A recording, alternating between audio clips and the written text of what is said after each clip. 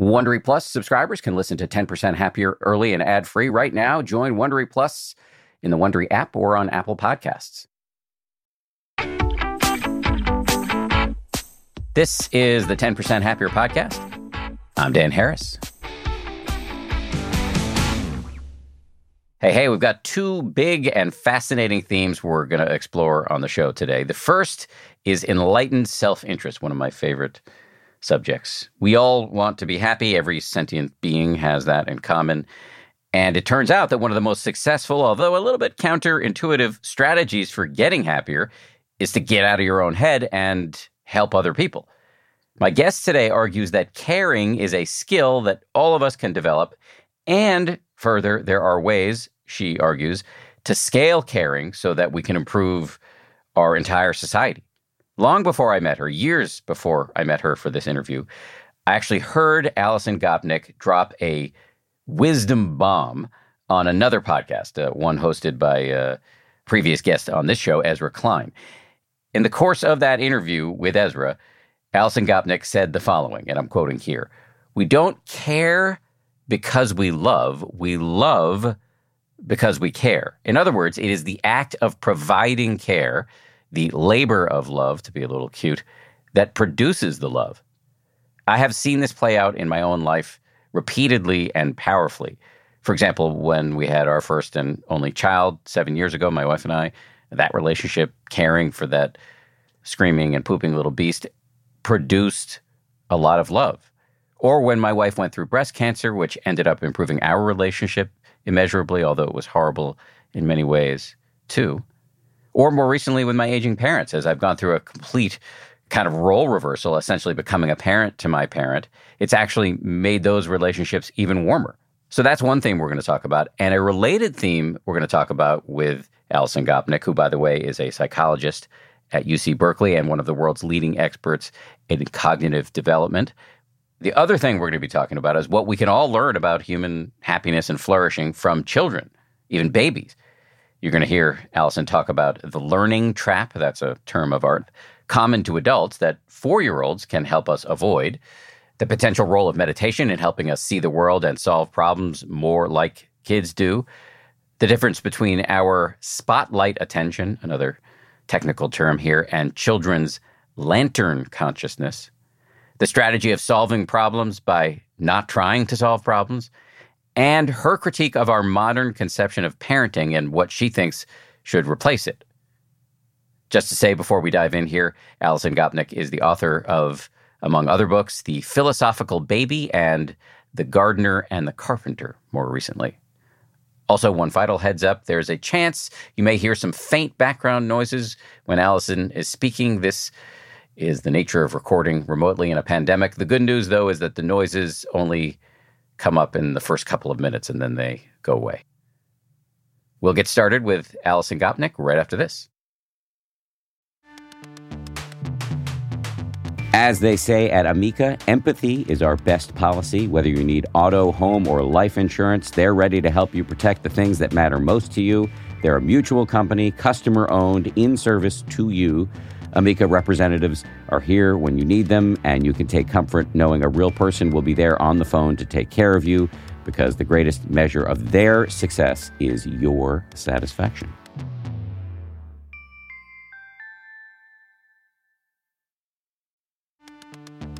You can count on T-Mobile to help keep you connected. After investing billions to light up their network from big cities to small towns, T-Mobile is America's largest 5G network. Plus, when you switch to T-Mobile, families and small businesses can save up to 20% versus Verizon and AT&T. Visit your neighborhood store or T-Mobile.com to switch. Plan savings with T-Mobile. Third line free on essentials via monthly bill credits versus comparable available plans. Plan features may vary. Credits stop if you cancel or change plans. Audible lets you enjoy all your audio entertainment in one app. You will always find the best of what you love or something new to discover. They offer an incredible selection of audiobooks across every genre, from bestsellers and new releases to celebrity memoirs, mysteries and thrillers, motivation, wellness, business, and more. I've been checking out recently is called Our Share of Night. It's technically, I guess, a horror, but it's definitely literature. I mean, it's incredibly well written, absolutely fascinating.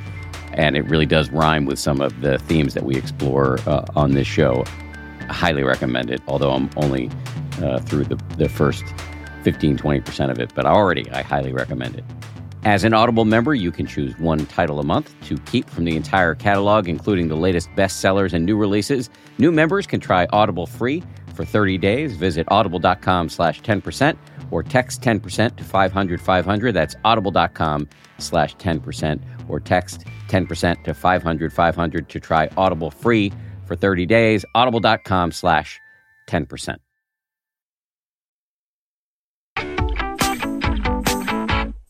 Alison Gopnik, welcome to the show. Well, so pleased to be here.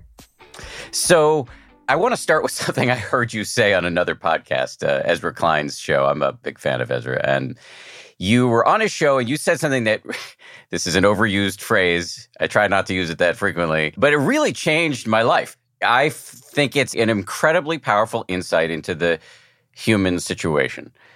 You said, and I'd love to get you to unpack this after I repeat it. You said, we don't care because we love because we care. Please explain. Yeah, so this comes out of a lot of work that I've been doing recently about caring, about caregiving, about taking care of people. And in many ways, the sort of quintessential example of that is the way that we take care of young babies. And often we think that we love that baby and therefore we take care of them.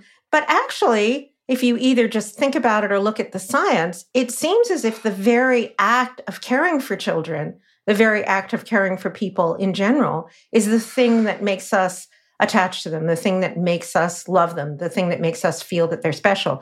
And of course, babies are a really dramatic example of this because we have no idea who the baby is going to be before the baby arrives. And not entirely, but to a remarkable degree, no matter what the baby's like, we have this feeling of attachment. And it's interesting that if you look at the evolutionary background for human beings, we have a much longer childhood than any other species.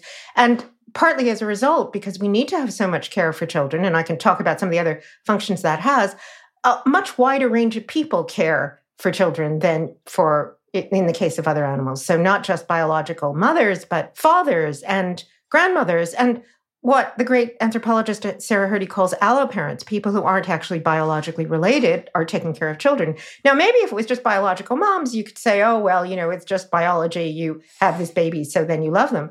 But if you think about all those other people, the fathers and the cousins and the aunts and the caregivers, they aren't going to be triggered by biology to have these incredibly important, overwhelming emotions and actions and motivations.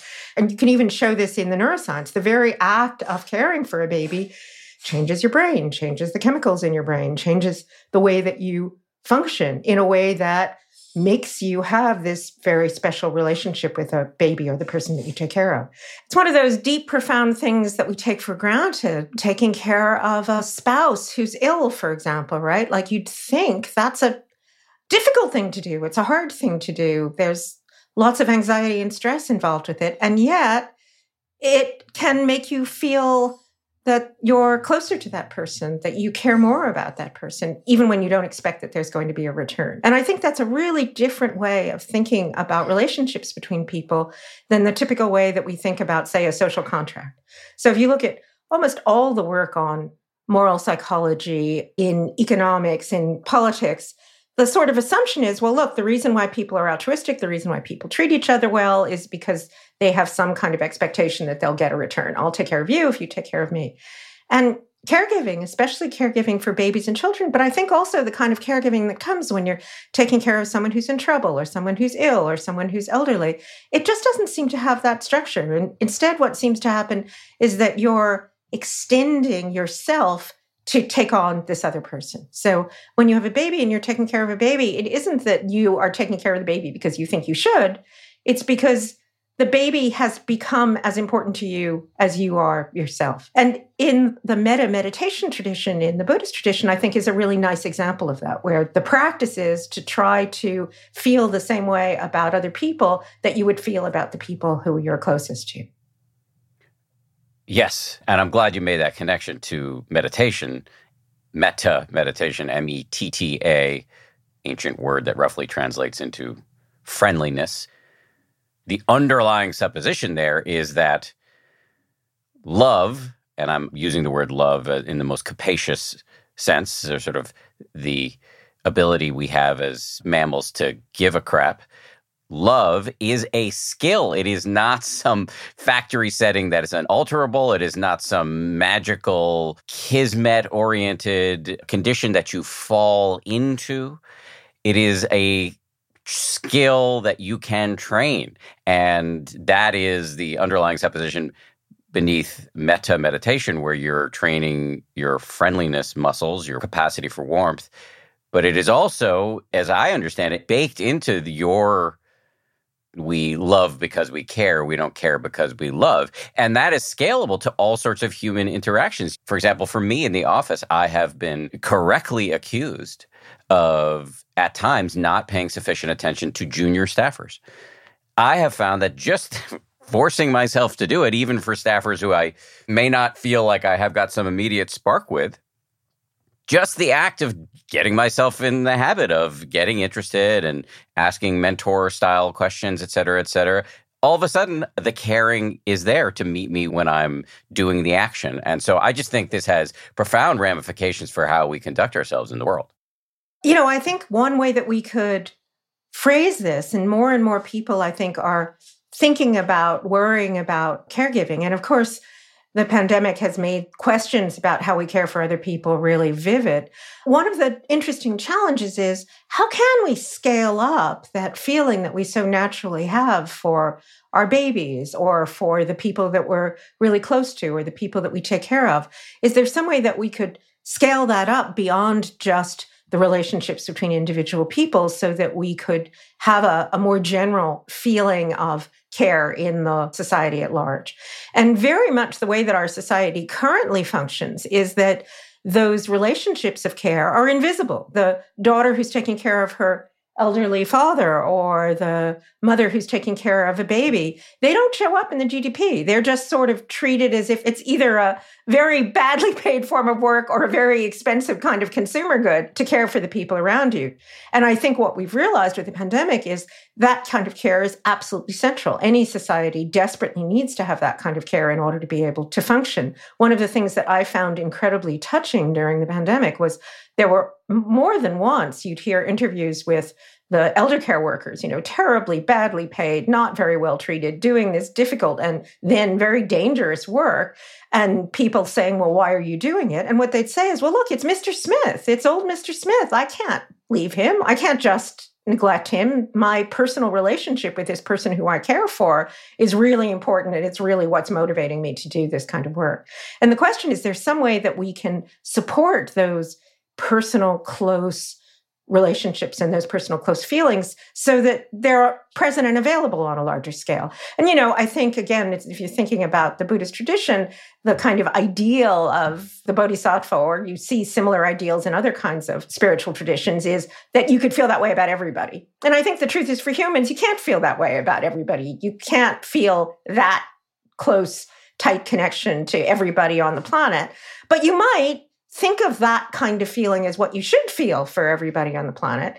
And you might set up our lives so that it was easier to have those kinds of relationships. And an example that I've given, just, a simple, straightforward one, is we could provide resources for people who are going to take care of particular elders. Or something that I think people are increasingly trying to do is to have intergenerational living so that elders could be involved more in caring for children, and vice versa. Children could be involved more in caring for elders, even if it isn't your grandchild or your grandmother. And that possibility, the idea of putting together people who are from different generations, who have different kinds of needs, rather than segregating them, here's the elders are off in the assisted living and the children are often in childcare, rather than doing that, trying to put people in positions of care and support people in positions of care. Recognize that taking care of someone is really important and that you should have medical care leave, childcare leave, ways of actually institutionalizing some of those relationships and supporting those relationships.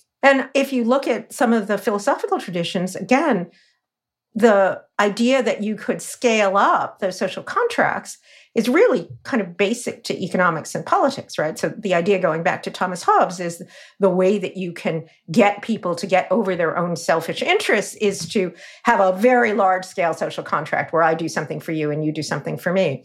And that works pretty well if you've got two agents who have equal amounts of power and resources. But it doesn't work very well for these cases that are so fundamental to the human condition, where we're vulnerable. We need to be taken care of. We need other people to care for us. That model doesn't work very well. And the question is, what could we do as individuals to be able to support those relationships of care? And what could we do as a society to support those relationships of care? And I think that's going to be one of the most important challenges facing us as we go forward. And we don't have very good institutions to do that now, either on an individual or a larger societal basis. Beyond intergenerational living, what kind of institutional structural changes do you think could be made to harness this capacity we all have to give a crap, et cetera, or care, whatever you want to call it? Well, one thing that I've thought about that I think is an interesting possibility is that one of the very few cases we have of love being supported institutionally is marriage. So marriage is an example where we say, what we're going to do is we're going to have both special responsibilities and special privileges for these two people to care for each other. But of course, it's a very narrow slice of all the relationships of care that we have in the world. And I think as we've started to expand our ideas about marriage, you could imagine, for instance, having a relationship with a friend where you just said, this is my designated carer, and I will formally say, I am going to care for this friend. One of the examples I have is, I have a very close friend who doesn't have any close family and isn't married. And she really worries, what will happen if I get sick, or what will happen if I need care? And to be able to say, here's someone who has officially, legally taken on this role. Another example is godparents. It used to be that there was this institutionalized role of being the godparent for a particular child. We still have it in some of the religious traditions.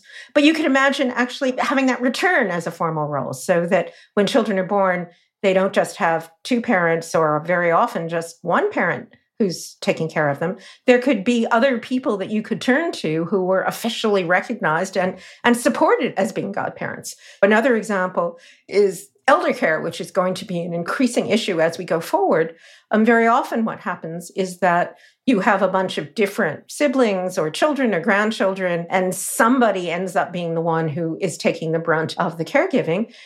How about if that person got a caregiving allowance to take care of an elder? So you could say, this sibling is going to be the one who will get so much money a week, who's responsible for the caregiving. I like the idea of sort of extending our idea of marriage so that the way that we do care in a lot of current societies is, as I said, either we have this kind of market mechanism where you're paying for it or you're buying it or you're selling it, or else we say, okay, well, we're going to have a squad of professional people who are going to provide care, teachers, doctors, medical elder care workers, et cetera. And I think that's really good. We need to have more of that. We need to have more support for people who are providing that kind of care.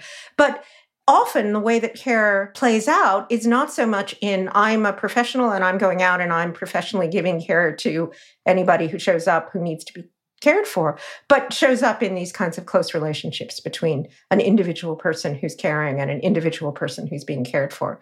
And I think obviously we should have more support for just the professional carers, but I think if we had more support for individual people to care, that would be an important thing to have too, and we could do things to encourage that.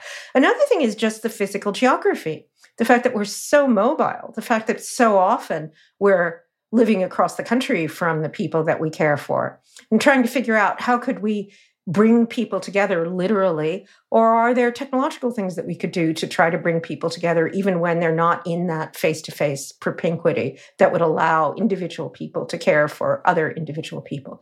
Here's another idea, a nice idea, which is that you could have a grandmother corps. And some people have actually tried to do this in preschools. So you'd have the preschool teachers who are trained as we're instituting universal preschool, but you need a lot of people to just look after 3 and 4-year-olds. So how about if you had a designated grandmom who would be making as much money as she would if she was, working in Walmart could be a designated grandfather too. And that role wouldn't be the role of being, I'm the trained professional teacher. The role would be the role of being a grandparent, telling stories about what it was like when you were young, giving ideas about the past. And there's a lot of evolutionary work now that suggests that really is the function of that extra 20 years of life that we humans have. So that would be another example where children could get an extra carer, but it would be one carer for each classroom where you could imagine those specific personal relationships developing. So I think if we're imaginative, we could think of a lot of examples like that that would help at a societal level as well as at an individual level. And one of the other things that I've been thinking about a lot is the idea of thinking about different kinds of human intelligence. So when you think about intelligence, when people talk about intelligence, this is maybe a little bit unfair, but not entirely, I think. We tend to think about the 35-year-old psychologist or philosopher who is sitting in his office writing about intelligence. And we tend to act as if that's the sort of peak of intelligence, and everything else is just kind of building up to that peak intelligence as you're a child and become an adult, or falling off as you're an adult and become an elder. And that doesn't make very much sense from an evolutionary perspective, right? I mean, if it was so great to be the 35-year-old psychologist, we could all have the intelligence of a 35-year-old. And instead, what I've been arguing is that there's a trade-off, an intrinsic trade-off between different kinds of intelligence. And the intelligence of childhood, this kind of wide-ranging exploration and play and creativity, really trades off from the intelligence of adulthood, which is about getting resources, acting effectively, narrowing your focus to particular tasks, particular problems. And that, again, is different from the intelligence of elderhood, which is this kind of care and teaching intelligence, the intelligence that you need to be able to care for someone, the intelligence you need to be able to give up some of your own ambitions and pass on information to the next generation. One other thing that I think is really interesting about care is that it involves this real tension between your own autonomy and the autonomy of the person that you're caring for. So again, if you were just involved in a market, you have a social contract, you say, okay, we're equal exchangers, I'll do this for you, you do this for me. But when you're caring for someone, there's this really interesting problem that you have, which is you want them to be able to autonomously take care of themselves, but you know that they can only do that if you're caring for them. And I think anybody who's in a care relationship, whether it's caring for a child, caring for an elder, caring for someone who's ill, is constantly having to negotiate, right? How do I let them make their own decisions? How do I let them figure out what's best for them? And at the same time thinking, but, they're not in a position where they can completely decide what they're going to do. I need to be able to set aside my own goals for the goals of another person and also help that person to articulate their own goals themselves. That's a really challenging thing to do. It's a really challenging cognitive thing to do, but it's the thing that we have to do when we care for people. And I think there's some reason to think that as we get older and our own goals and desires and demands seem to get tuned down, that we're more conscious of being able to do this kind of care and transmission. So I think it's a much richer picture of human intelligence when we recognize that there's this intelligence of childhood that's about exploring, figuring out what's going on in the world, innovating, doing new things. And then there's also this intelligence of elderhood that's about caring, teaching, passing on information. And of course, those in the middle are able to do all of those things. They're able to explore and able to care. But of course, they're also doing the work of the world. They're actually going out and doing the things that we have to do as adults, where we do have to be focused. We do have to accomplish our goals. A minute ago, you were talking about this kind of structural ideas you had for scaling caring. And one of them was this fantastic, stupendous idea of mobilizing grandparents. I love that idea. And then you went on to talk about this special kind of intelligence that gets magnified among the elderly. When I was listening to you talk, though, about the structural change, and I was thinking about kind of how I approach this, in that I'm not a policy thinker, I'm not a politician. I'm really just trying to appeal to people's self-interest, to get them to do things that will be good for them and also good for the world. And when we talk about caring, I automatically kind of interpolate back to the 35-year-old version of myself, pre any experience with meditation, pretty selfish guy, really just looking for self-optimizing tools, et cetera, not necessarily looking to be better at caring per se. I think what that person was missing was that caring, even though it's hard, and I say this as a parent and the son of elderly parents who require some care, and so I understand that caring can be wrenching and frustrating and all of that, but it infuses life with so much more happiness and meaning that I was missing out on as a 35-year-old. And so as I was listening to you talk, I think there's a parallel project here. On the one hand, there is, yes, I think we should structurally try to scale caring as much as possible. I also think culturally, we should just be making the case to people that there is such a thing as enlightened self-interest, and that the less you're in your own head, with your head up your own butt, the happier you are likely to be. Yeah. I mean, I think it's one of the paradoxes that if you asked most people, what's the thing in your life that gives your life meaning? What's the thing that makes you happiest? What's the thing that is most profound? Where have been the kind of deepest moral decisions that you've had to make? What most people would talk about is their relationships to their children, their relationships to their families, their relationships to their parents, to their spouses. And yet, if you read philosophy, for example, and when I wrote my book, The Philosophical Baby, I looked through the 1967 Encyclopedia of Philosophy, and you could read the 1,000 pages of the 1967 Encyclopedia of Philosophy and think that humans reproduced by asexual cloning. You would have no idea that we had children. I think there were 7 references to children, in many fewer than there were to angels, in the 1,000 pages of the Encyclopedia of Philosophy. So I think it's been really striking that these relationships and these practices like caring for children that are the things that people find meaning and happiness and satisfaction in are so invisible from the philosophical traditions and even from the spiritual traditions. So I think spiritual traditions have often used the analogy of caring for children. But even so, often both philosophy and theology have been pursued by celibate men. They're the ones who've been writing about it, celibate men who've retreated from the rest of the world. I think taking those relationships seriously, taking care of a child seriously, not just as something that kind of shows up in the lifestyle section of the paper as a how-to, here's how you should parent, but saying these are really deep, profound relationships and activities. They're not just something that should show up in the lifestyle section. I think that would be a really important cultural shift. And maybe as a wider range of people are involved in caring for children, as men have become more involved in caring for children and caring for elders, that conversation will start happening in a broader way. But I do find it a bit frustrating that the whole conversation about caring for children, for example, is so oriented around fixing up your house or doing some other how-to. And the real depth of that relationship and those experiences, I think, gets lost. And again, taking care of children is just like taking care of elders. It's frustrating and it's tedious and it's difficult in all sorts of ways. But it's also deep. It's also profound. It's also a very important part of what makes us human. And that's not just parents taking care of children, but just our relationship with the next generation in general is one of the things that makes us human. Much more of my conversation with Alison Gopnik right after this. The weather is getting warmer. Time to ditch my jackets and sweaters for shorts and tees.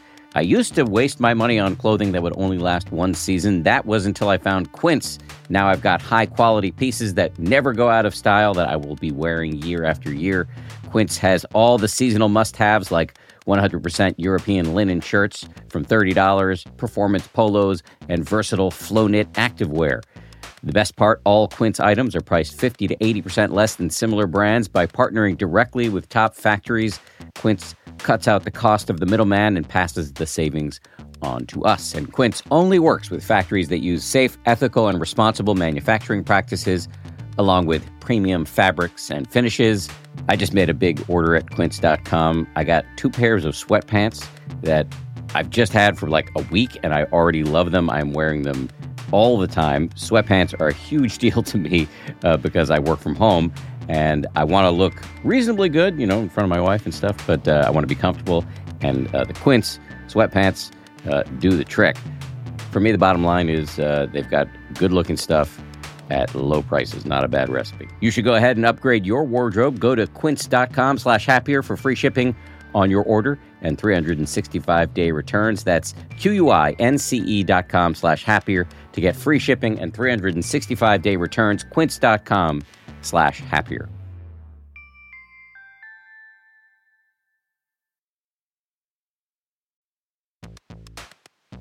We're driven by the search for better. But when it comes to hiring, the best way to search for a candidate isn't to search at all. Don't search, match with Indeed. If you need to hire, you need Indeed.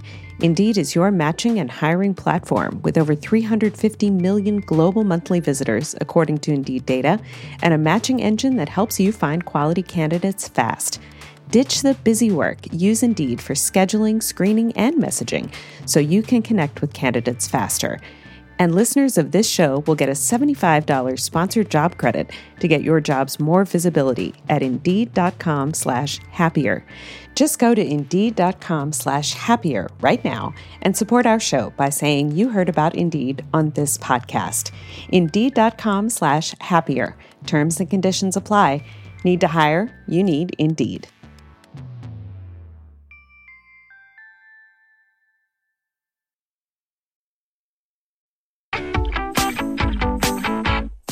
Let's dive into babies for a second. There are many angles I want to pursue from your book. Let's just start with this notion that children and babies learn in a very interesting way, and there might be something that we can learn from how they learn. And you did an experiment that really illuminated this. Can you talk about that?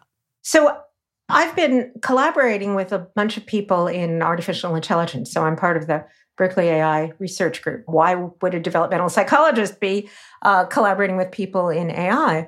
Well, it's because one of the things that we've realized is that if we're going to have machines that are capable of doing sophisticated things, they're going to have to learn. And human babies are the best learners that we know of in the universe.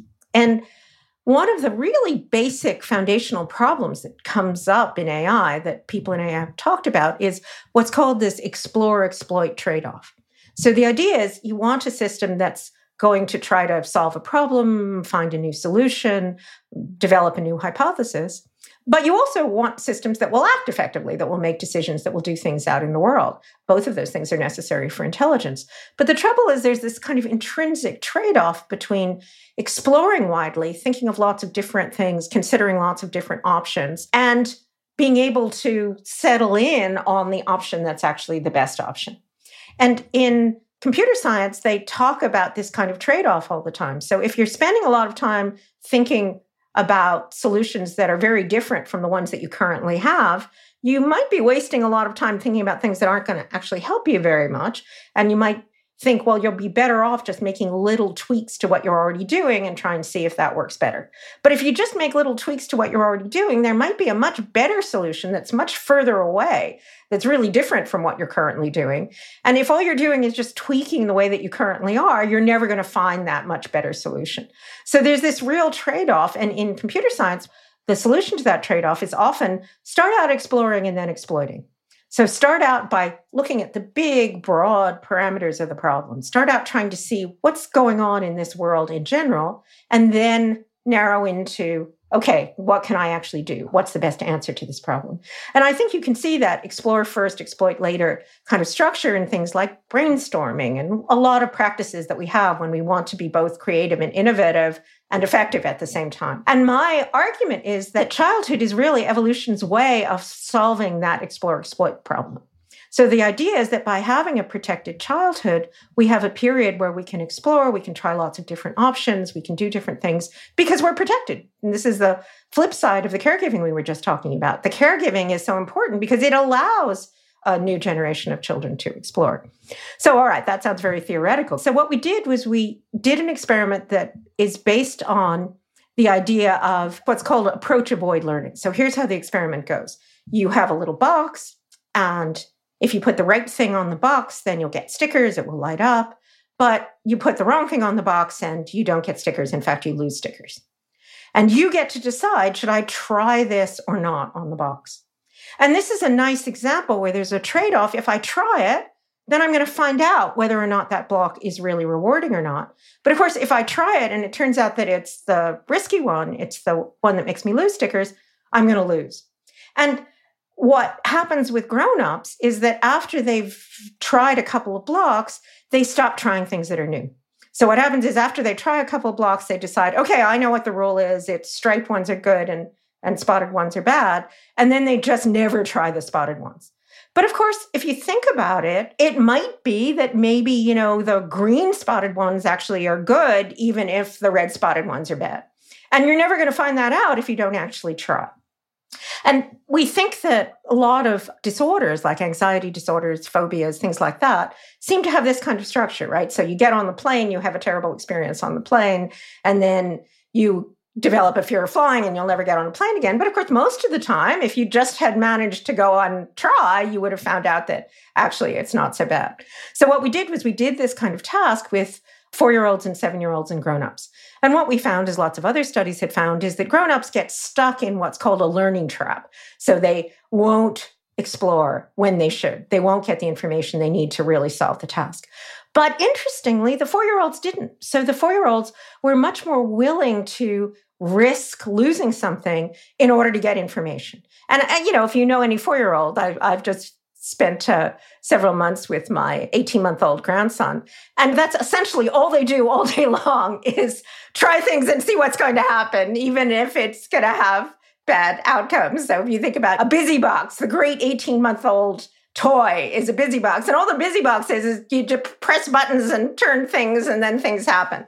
So the 4-year-olds just want to know, well, what's going to happen if I put this block on? And the result is that they actually learn how the machine works much better than the adults do.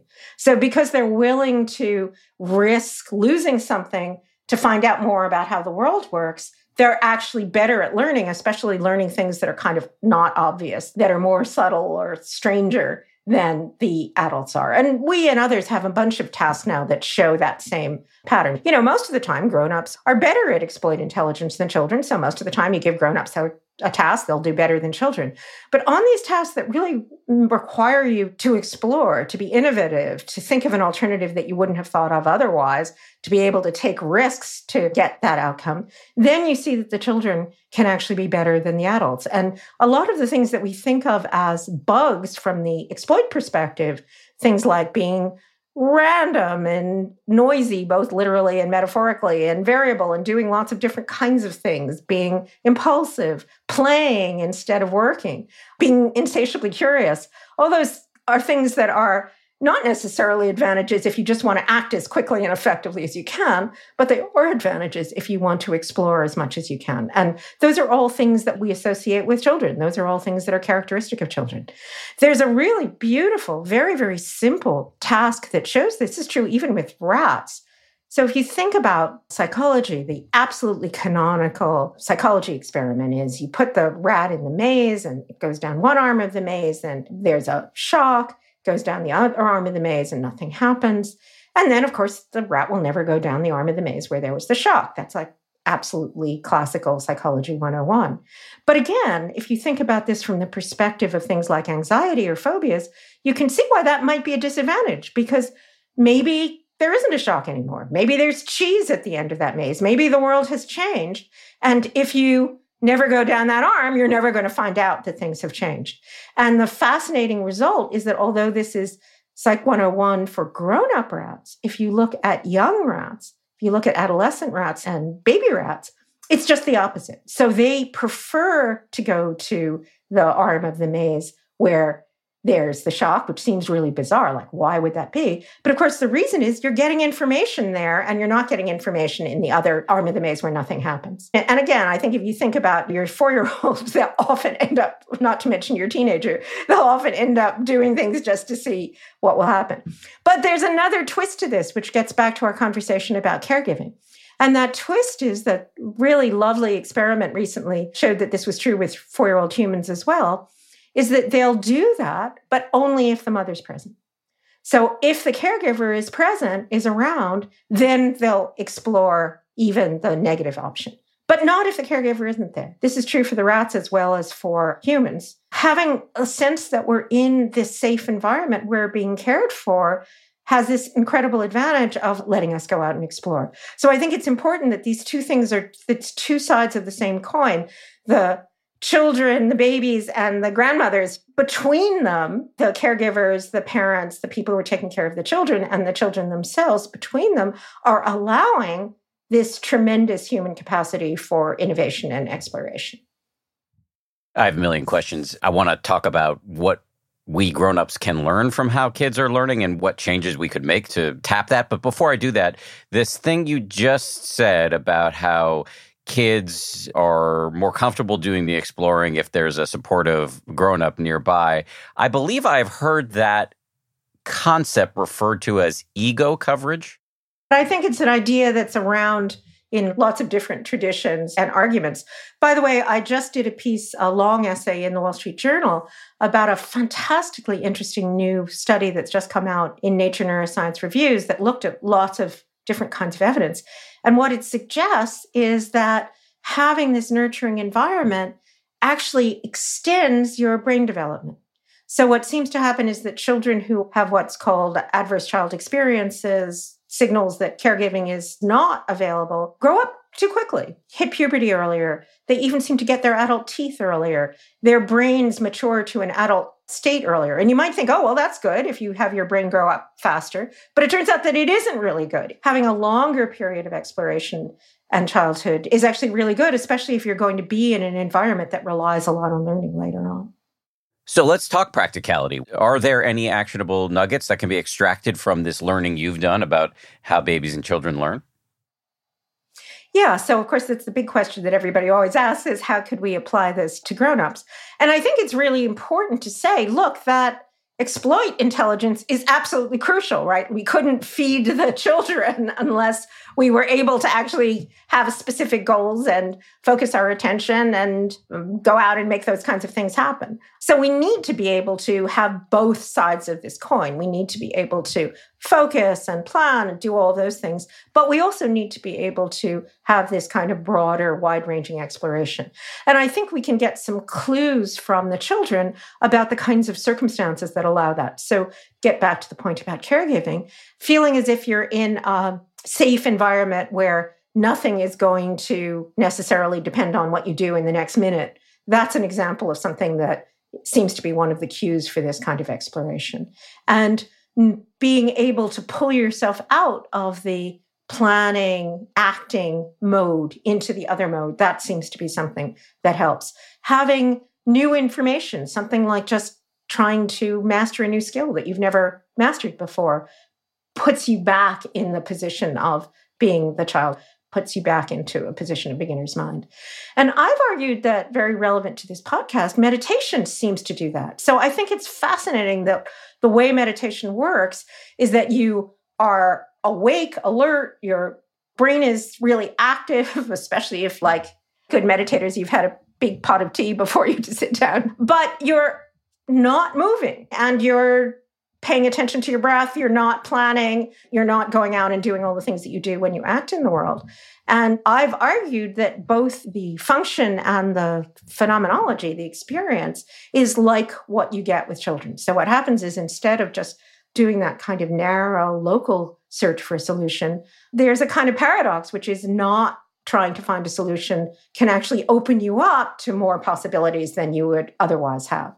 And there's a certain amount of evidence that this kind of broader plasticity, as the neuroscientists say, this ability to change what you're doing, this ability to think more broadly.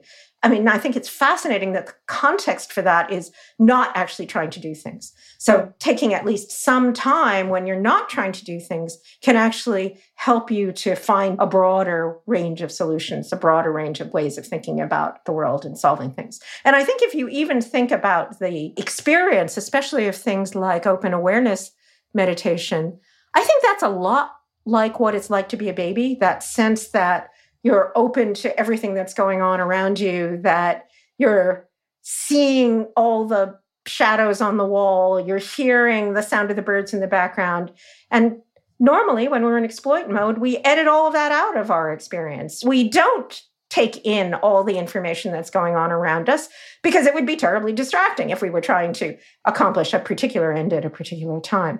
But what we can do is put ourselves in a position in which we have this broader, more open relationship to the world. And I think there are other things that do the same thing. There's a lovely work by my colleague, Dacher Keltner. I don't know if you've had him on. He would be a great person to have. We have had. He's a friend and he's great. Yeah, he's fantastic, right? So Dacher's work on awe is very similar. So the state that you get into when you're in a state of awe, when you're among the redwoods, or when you have a sense that your personal self has shrunk and the world has expanded. And I think both those feelings and those functions are very much like what you see in young children, what you see in babies. So babies are sort of in that state of awe pretty much all the time. I mean, sometimes they're fussy and miserable, but a lot of the time, if you hang out with a baby or you hang out with a 3-year-old, you'll experience, as you watch them, just look at those eyes and you'll realize, wait a minute, they're actually seeing everything that's going on around them, not just the little tiny fragment that I see. One of the things that I say in one of my books is that you go to get a pint of milk at the 7-Eleven. And if you're a grown-up, you walk down those 4 blocks and you have no idea. You're blind to what's going on. Try doing that same walk with a 4-year-old and suddenly you realize, oh, wait a minute, this is incredibly exciting. There are dogs, there are pizza flyers, there are things that you can wiggle back and forth. And look, there's a little dandelion. And it takes you about 10 times as long to get to the corner, but you realize that even just those couple of blocks are incredibly rich and full of things to learn about and full of things to experience. So just being with a small child, I think, gives you a chance to both experience this kind of broad awareness and also to experience these deep emotions of caregiving at the same time. So just to see if I can sum this up, if we're looking to learn, we grown-ups are looking to learn from how children and babies learn, there are things we can do when we're in group collaborations, or if we're working on our own. We might have safe periods of time where any idea is fine and we can jar ourselves out of our normal sort of super focused, exploitive mindset, which is useful. We need it if we're going to get the milk at 7-Eleven. But we also, if we want to infuse our work with more creativity and innovation, we also want to have access to this other mindset. And so, as you were saying, the ways that we can do that would be, having brainstorm periods where everything's kosher to say, also doing meditation, or putting ourselves in a position of awe. Those are ways that we can access what children and babies are accessing naturally, thanks to evolution. That would be the argument. Now, I don't think we're ever going to be able to do it quite as well as the children and babies do, but at least I think that capacity is there. And we can also recognize that even though it might seem like it's not productive in the moment, it's productive in the long run. And by the way, Dan, I would add to that, hanging out with babies. Yeah. That would be my other that's recommendation. A good one. It's interesting. I know you're a fan of Joseph Goldstein, the great meditation teacher. You told me before we started rolling here that I didn't know this, that you use the 10% Happier app and that you like Joseph's guided meditations. And I was having a conversation with him a few years ago. I was complaining to him about writing and how much I hate writing. And he was really urging me to infuse my writing day with a lot more meditation. That when I'm in this situation of the internal clamp down, this, got to get it done, got to bulldoze through this problem, he's like, no, that's when you should do a nice long sit to put your brain back in the mode of openness. And often an answer will come. May not be the answer you were looking for, but something will come. And I've really found that to be very, very useful. Well, I think in general, and this is an interesting piece that's come out of the AI work as well. This will sound like this is the opposite end of the world from Joseph, but I think it's actually relevant. We have a project that we're doing with robots. And it turns out that if you train robots with someone just playing with, say, a bunch of things on a desktop, they actually end up being more robust than if you train them to imitate somebody accomplishing the goals that you want the robot to accomplish. So, let's say you want the robot to take screws and put them in a box, right? The sort of thing you'd like robots to be able to do. The problem is if you just show them, here's screws coming into a box, they'll learn how to do that specific thing. But if you move the box, an inch away, or you put brass screws in instead of steel screws, then they can't figure out what to do. Whereas it turns out that if what you do is instead show them a grown-up, or in our experiments, even a child, just give them the screws and the boxes and say, yeah, just play with these things. And then you give that information to the robot, you end up with a much more robust understanding. And you can sort of see why that is, right? When you play, what you do is try lots of different kinds of things. You try moving the box over to one side. You try it with different kinds of screws. And that suggests that this act of play, which is something that, again, children do completely spontaneously. And again, it's this kind of a paradox, right? Even though the essence of play is that you're not working, you're not trying to do something, but by not trying to accomplish the goal, you actually can get to a place where you're going to be more effective at accomplishing the goal. But even though we sort of recognize it, it's still very hard to find time for it, right? It's hard to actually force yourself when you have a deadline or when you're trying to get something written to say, all right, here's the sensible thing to do. Stop writing and go and do something else. I must say, one of the things that I've discovered, and this is a particularly wonderful thing about being a grandparent as opposed to being a parent, is as a grandparent, I can just say, you know what, I'm just going to go and hang out, play with my grandchildren for the next couple of hours. And I've discovered that by having a rule that says anytime there's a chance to play with the grandchildren, no matter what my deadlines are, or no matter what the reviews are that the paper wants, I'm going to go and play with my grandchildren instead.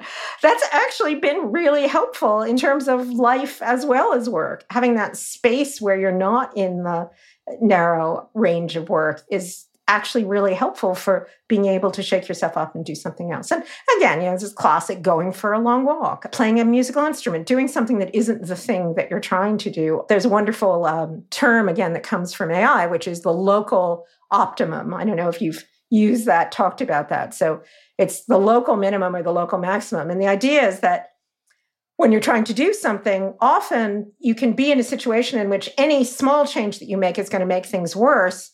So you just end up being stuck, right? But if you made a big change, then you could actually make things better. And that's the idea of a local optimum. So what happens is you get to a point where, given where you are now, this is the best thing that you could do. But if you did something completely different, you might actually end up doing better. And one of the challenges for understanding intelligence is how do we kick ourselves out of these local optima? When we've become really practiced and good at doing one particular thing, for example, it becomes very easy and natural to think that's the thing to do. And just doing something that we're not good at, doing something that's really different from the things that we do every day, can be the sort of thing that will kick you out of that local optimum and give you a sense of other alternatives.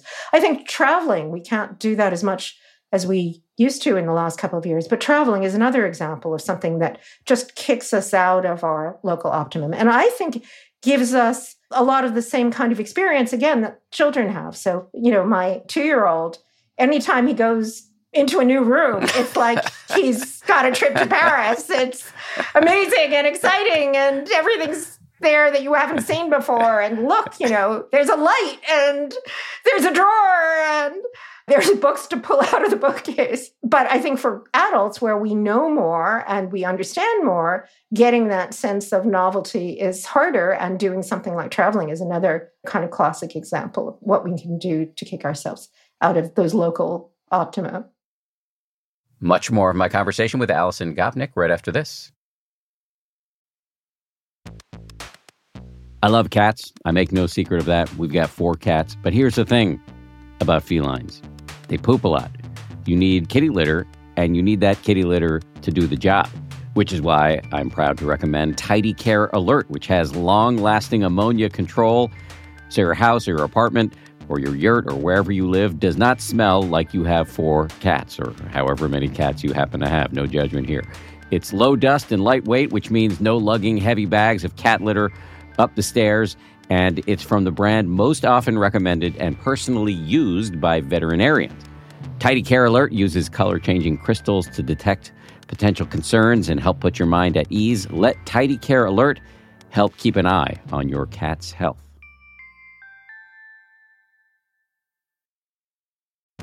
It's spring, and that means it's graduation season, and I've got an idea for an incredibly fun graduation gift or party favor. Did you know that you can get personalized M&Ms? You can choose from over 20 colors and add your graduate's name, graduation-themed graphics, or photos, which are printed directly on the candy. I recently got a sample of some of these personalized M&Ms They showed up in my mailbox. They got my face on them, which makes it a little bit awkward for me to eat them personally. I'm doing it anyway. The M&Ms I got also include the words 10% happier, to which I have a deep attachment. I was kind of thrilled when I saw them. I was wondering if they were a gift from somebody on the 10th anniversary of the 10% Happier book. Turns out they weren't. They were a gift from M&Ms, who are now a sponsor of this show. So thank you, M&Ms, for sponsoring this show and for the delicious treat. You can visit MMS.com to create your own unique custom gifts and memorable party favors for graduations, weddings, birthdays, and more. That's MMS.com. Use code HAPPIER to receive 15% off your next order.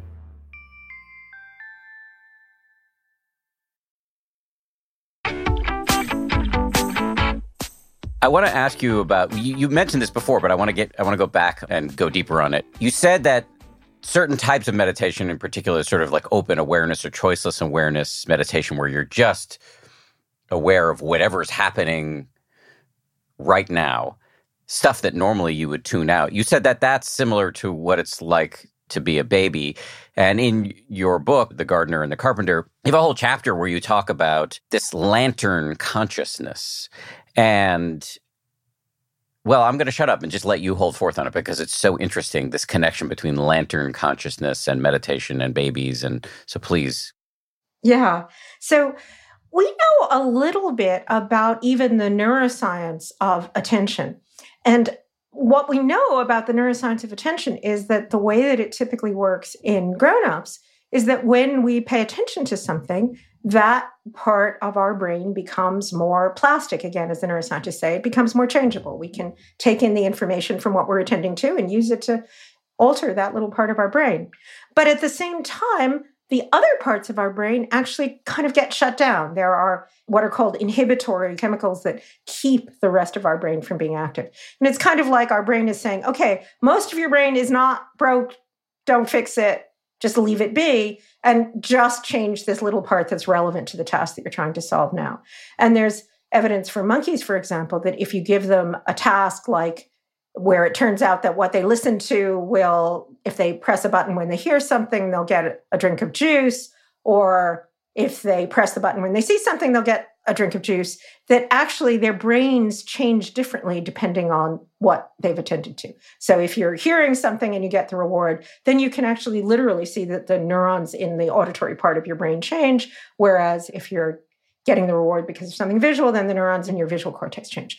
Okay, so that's a really nice, elegant story about how the kind of attention that we typically have as adults, which is classically referred to as spotlight attention, works. So attention seems to work like the spotlight. It lets you see one particular thing and then everything else around it gets dark. But when you look at baby monkeys, and when you also look at baby humans, you see something quite different. So what you see is that those chemicals that make your brain more plastic, more changeable, babies' brains are just saturated in those chemicals.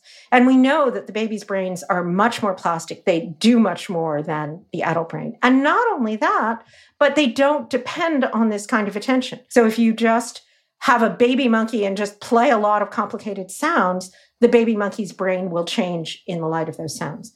For the adults, that will only happen if there's something that, like a reward, that depends on those sounds. So what that suggests is that the way the brain starts out, it's really picking up information from everywhere around, right? It's not just picking up information that's relevant to its particular goals. The brain's starting out just finding things that are new or fascinating or that have patterns. And it's designed to pull in that kind of information. And I think if you think about what it feels like to have a brain that's like that, it's like this kind of lantern of consciousness rather than a spotlight. So you're pulling in all sorts of information about everything that's going on around you rather than just focusing on the thing that's most important to you. One of the things I say is, we say that babies are bad at paying attention.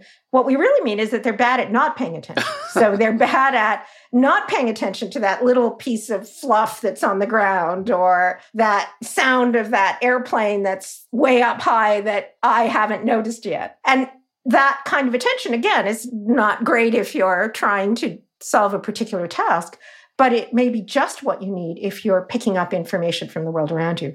And there's beautiful work by my colleague, Celeste Kidd, and others that show that babies pay most attention to the things that will teach them the most. So instead of paying the most attention to the things that will, get them the most reward, get them the most juice, the things they pay the most attention to are the things that have the most information, that will tell them the most about the world around them. And that's a very different kind of attention than the attention that we're used to as adults. And I think the experience is this kind of lantern consciousness. It's this sense that everything around you is illuminated, which again, at least in my quite amateur practice, is the striking experience that at least certain kinds of meditation seem to come with, where the internal monologue is de-emphasized and then the birds and the light on the wall become vivid in a way that they don't in our ordinary experience. So when I originally started talking about these different kinds of consciousness, I had a wonderful letter from someone who was a store detective. And he said what he would do was just sit on a balcony up high over the store floor and then look around to make sure that everything was fine and no one was shoplifting. And he said the only people who ever saw him were the children. So he said you'd walk along, there'd be the grown-ups who were concentrating on doing the things that they wanted to do. And it was the 4-year-olds who would look up and wave and notice that someone was standing up there on the balcony. And, my 18-month-old grandson hears the airplanes way before I hear the airplanes. He notices every possible airplane that's going by. So I think that kind of consciousness is a very different kind of consciousness than the consciousness that we usually have. And, aside from everything else, it's just a very satisfying and marvelous way of being. And I think we have reason to believe that it may be an index of our brains being more plastic, getting us out of the ruts of our everyday experience, recognizing that the world is broader than we think. Something that I've thought about with this, Dan, I've talked about this a bit with my friend Michael Pollan about some of these experiences as well, is you might think, well, look, is this a hallucination?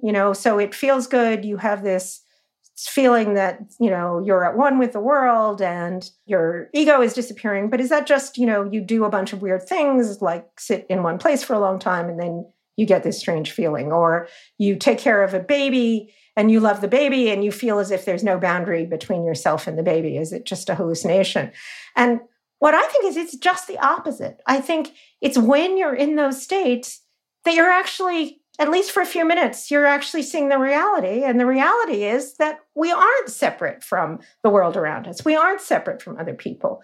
Our hallucination is the hallucination that there's this little person inside of our heads who's the homunculus and the self that's the most important thing in the world and that we should be listening to her all the time. Now, that's a very useful hallucination. It's probably the hallucination that helps us to get through the world. But I think when we can at least have those moments of not experiencing that self, experiencing a lack of boundary between ourselves and the world, a lack of boundary between ourselves and other people, I think just as a cold-blooded scientist, that's actually a more accurate picture of the way the world works and our place in it than the picture that we usually have.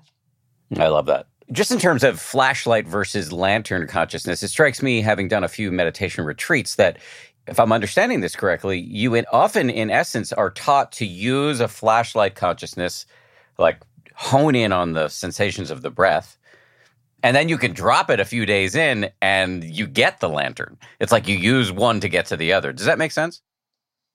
Yeah, I think that makes perfect sense. And that's also what the neuroscience, I think, suggests. So one of the things that's interesting about meditation practice, for grownups, you can't just sort of turn it off. You can't just sort of say, all right, I'm going to have this lantern consciousness. I'm going to get rid of my everyday attention because the everyday spotlight is so deeply part of the way that we work in the world. And I think exactly a way of describing the way meditation works is that it uses that attention. So it uses that capacity that you have to attend to allow you to get this broader understanding of what's going on around you. And there's some evidence that that's true in terms of the neuroscience as well. So it's this interesting paradox, which is training your attention so that you can turn it on things like just what your breath is, actually seems to allow you to give up that attention later on. And I think when you're meditating, you kind of have that experience, or again, this is my amateur experience, you kind of have this alternation between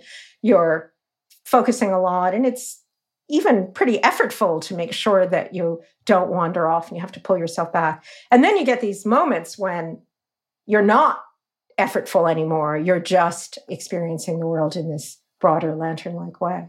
It reminds me a little bit, this using, it feels artificial and forced and torturous sometimes on a retreat where you're using the flashlight, by just honing in on the breath or whatever. You're using it to ultimately get to the lantern. But it reminds me of that game that I don't know if you played when you were a kid, where somebody holds your arm against your side and they tell you, try as hard as you can to lift your arm up, but they're holding your arm down. And then you do it for 90 seconds or whatever, and they say, okay, now stop trying to lift your arm. And they take their hands away, and your arm just floats up. Because you've done all of this work, and at some point it pays off in an extraordinary experience. Yeah, I mean, the basic kind of paradox is that you have to work and attend to be able to not work and attend. And the opposite paradox is too true. You have to be able to not be productive in order in the long run to be productive. But I think it's interesting that if you look both at computer science and evolution, they both have exactly that problem, right? And exactly that kind of solution. So both in computer science and in evolution, what seems to happen is that you have these capacities for play, for curiosity, for broader exploration. And in the long run, they actually allow you to thrive, survive, and thrive better.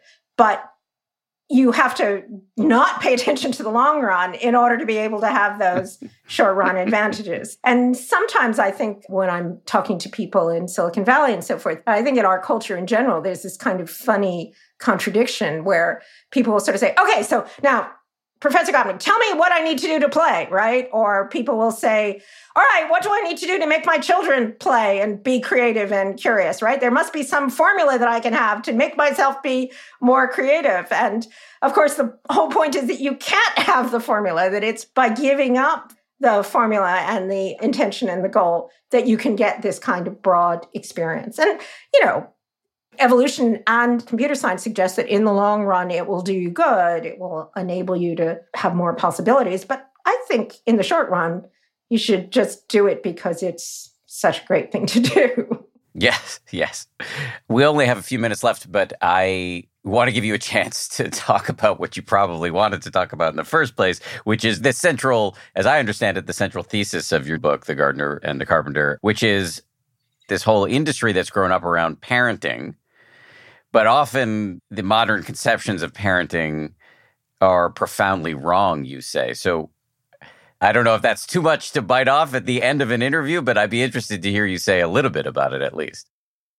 Well, it's actually very relevant to what we were just talking about, because I think the parenting idea, which is a relatively recent idea, was something even the very word only started showing up in the 70s in the United States. I think that's a very good example of something where turning it into a goal-directed activity, turning it into a kind of work, really distorts the practice, really distorts what it's all about. So the parenting picture is that what you need to do when you're a parent is to make a child that has particular kinds of characteristics. Make a child who's going to be smarter, make a child who's going to be more successful, make a child who's going to be happier.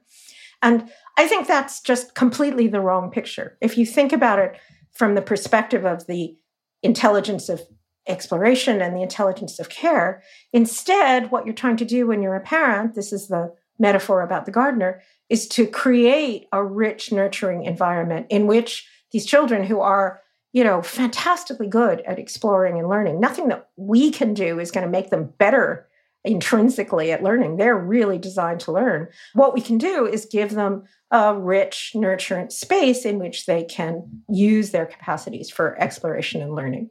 And I think even more profoundly, if you think about those care cases, it's just intrinsically meaningful and significant and an important part of human life to be able to do that. And again, to get back to my point about our hallucinations, again, people sometimes say, if you think about the experience of taking care of a child, it's a little comic if you're outside it because, you see that to the person who's caring for that child is like the most amazing, wonderful, terrific, interesting thing in the entire universe. And if it's not your grandchild, you're likely to say, yeah, that's a nice baby. I mean, I like that baby, but it's not like my baby. And of course, your first thought is, well, that's a hallucination, right? It's just because of the biology. But again, I think it's the other way around. I think it's when you're in those relationships is when you realize the truth, which is that every person is uniquely valuable, a uniquely important center of consciousness, uniquely fascinating, uniquely important, different from everybody else, and marvelous because they're different from everybody else.